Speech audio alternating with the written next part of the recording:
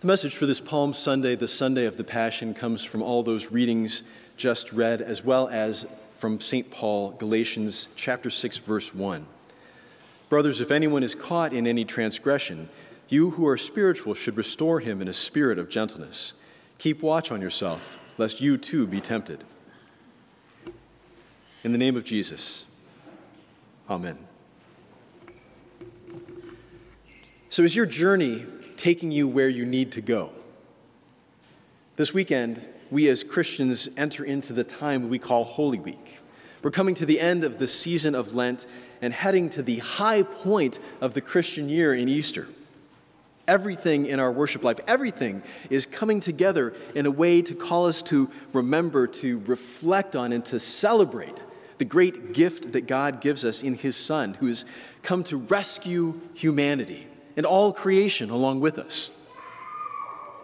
Riding that donkey into Jerusalem, Jesus' journey would take him to experiences that no one should have to endure. Betrayal by one of his close companions, suffering at the hands of religious leaders and political leaders who thought they were doing the right thing, cruel execution on a Roman cross.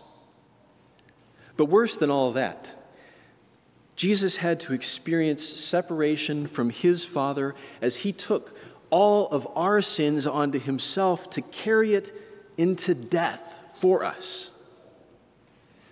Jesus' journey led him to the place where he would bring reconciliation and peace between God and us.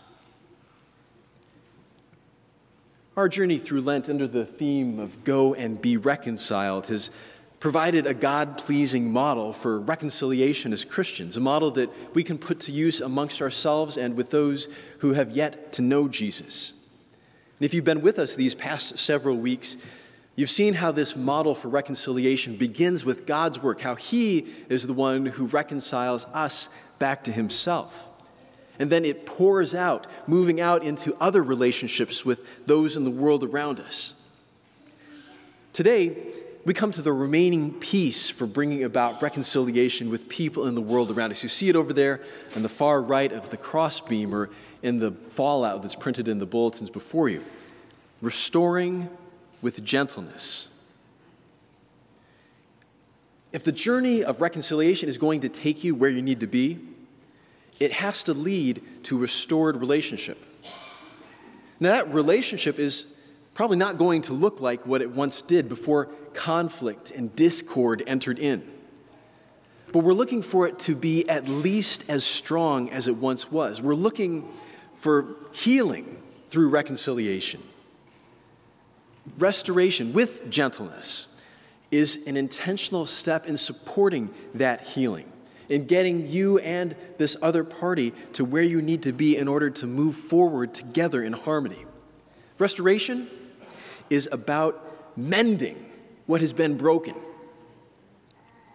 Now, ultimately, this restoration is about bringing back someone who has been ensnared by sin.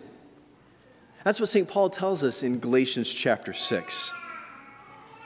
As a starting point for reconciliation, God calls us to be ready and willing to address the sin that is among us in our relationships.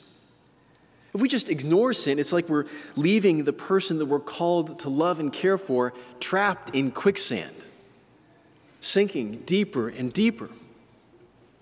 That's not a good place to be. I mean, how would you feel if someone that loved and cared about you just left their hands off and left you to your own fate? If we care about these people, we need to both recognize the sin that has taken hold of them and call it to their attention.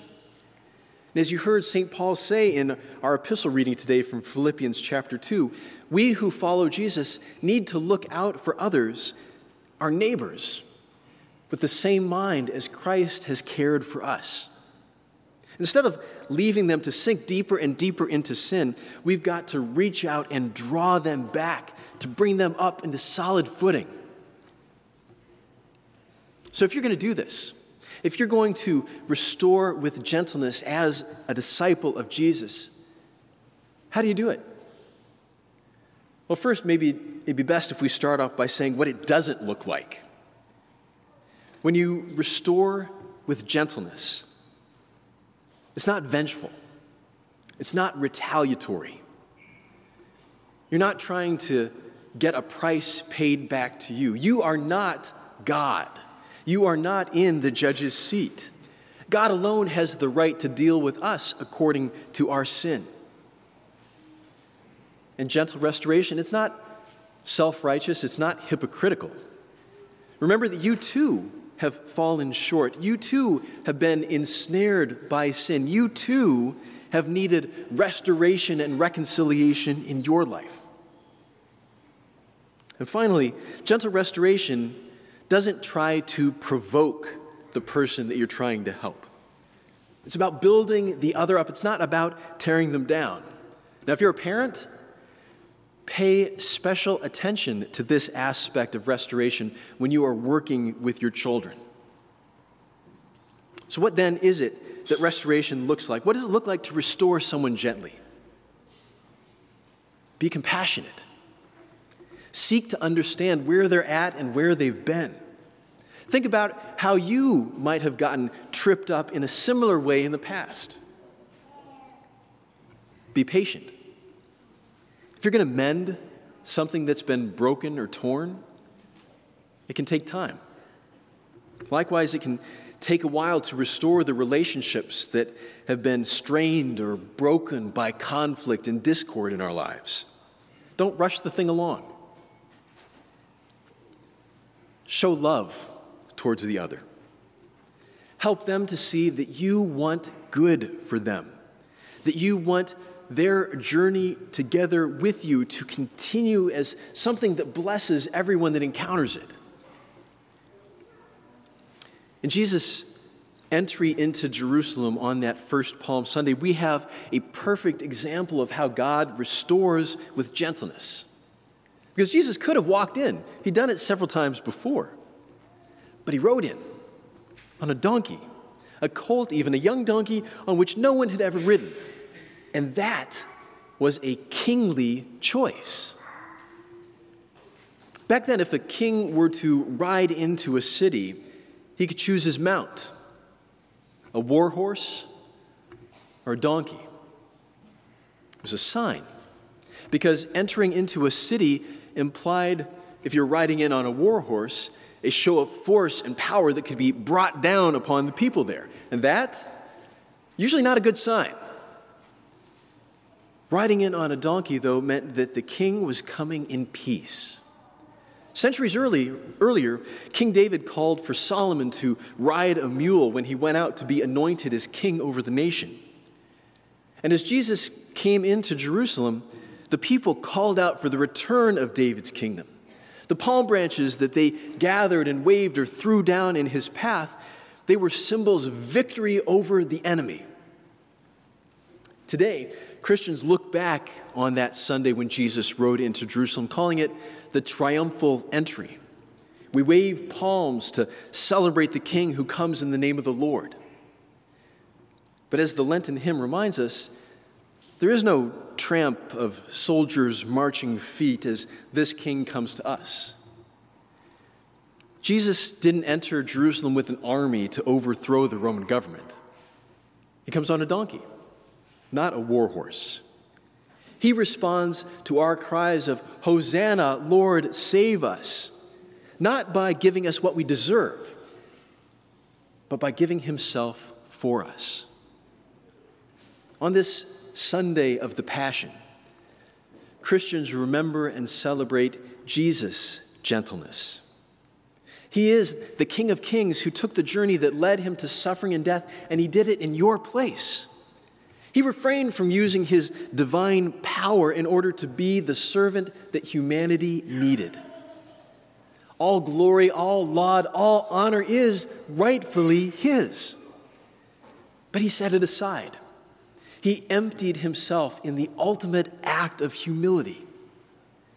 In obedience to his Father's will, Jesus came to serve you. He came to restore you with gentleness into relationship with God. Jesus' journey took him exactly where he needed to go so that you could be where you needed to go. Jesus makes restoration and reconciliation possible. He's the servant who went to the cross for us. And because his journey did not end at the cross, yours won't either. As St. Paul writes, God has highly exalted him and bestowed on him the name that is above every name, so that at the name of Jesus every knee should bow in heaven and on earth and under the earth, and every tongue confess that Jesus Christ is Lord, to the glory of God the Father. Jesus is the King of Kings. He is the Prince of Peace. In him, you are restored. In him, you are reconciled. Peace be with you. Amen.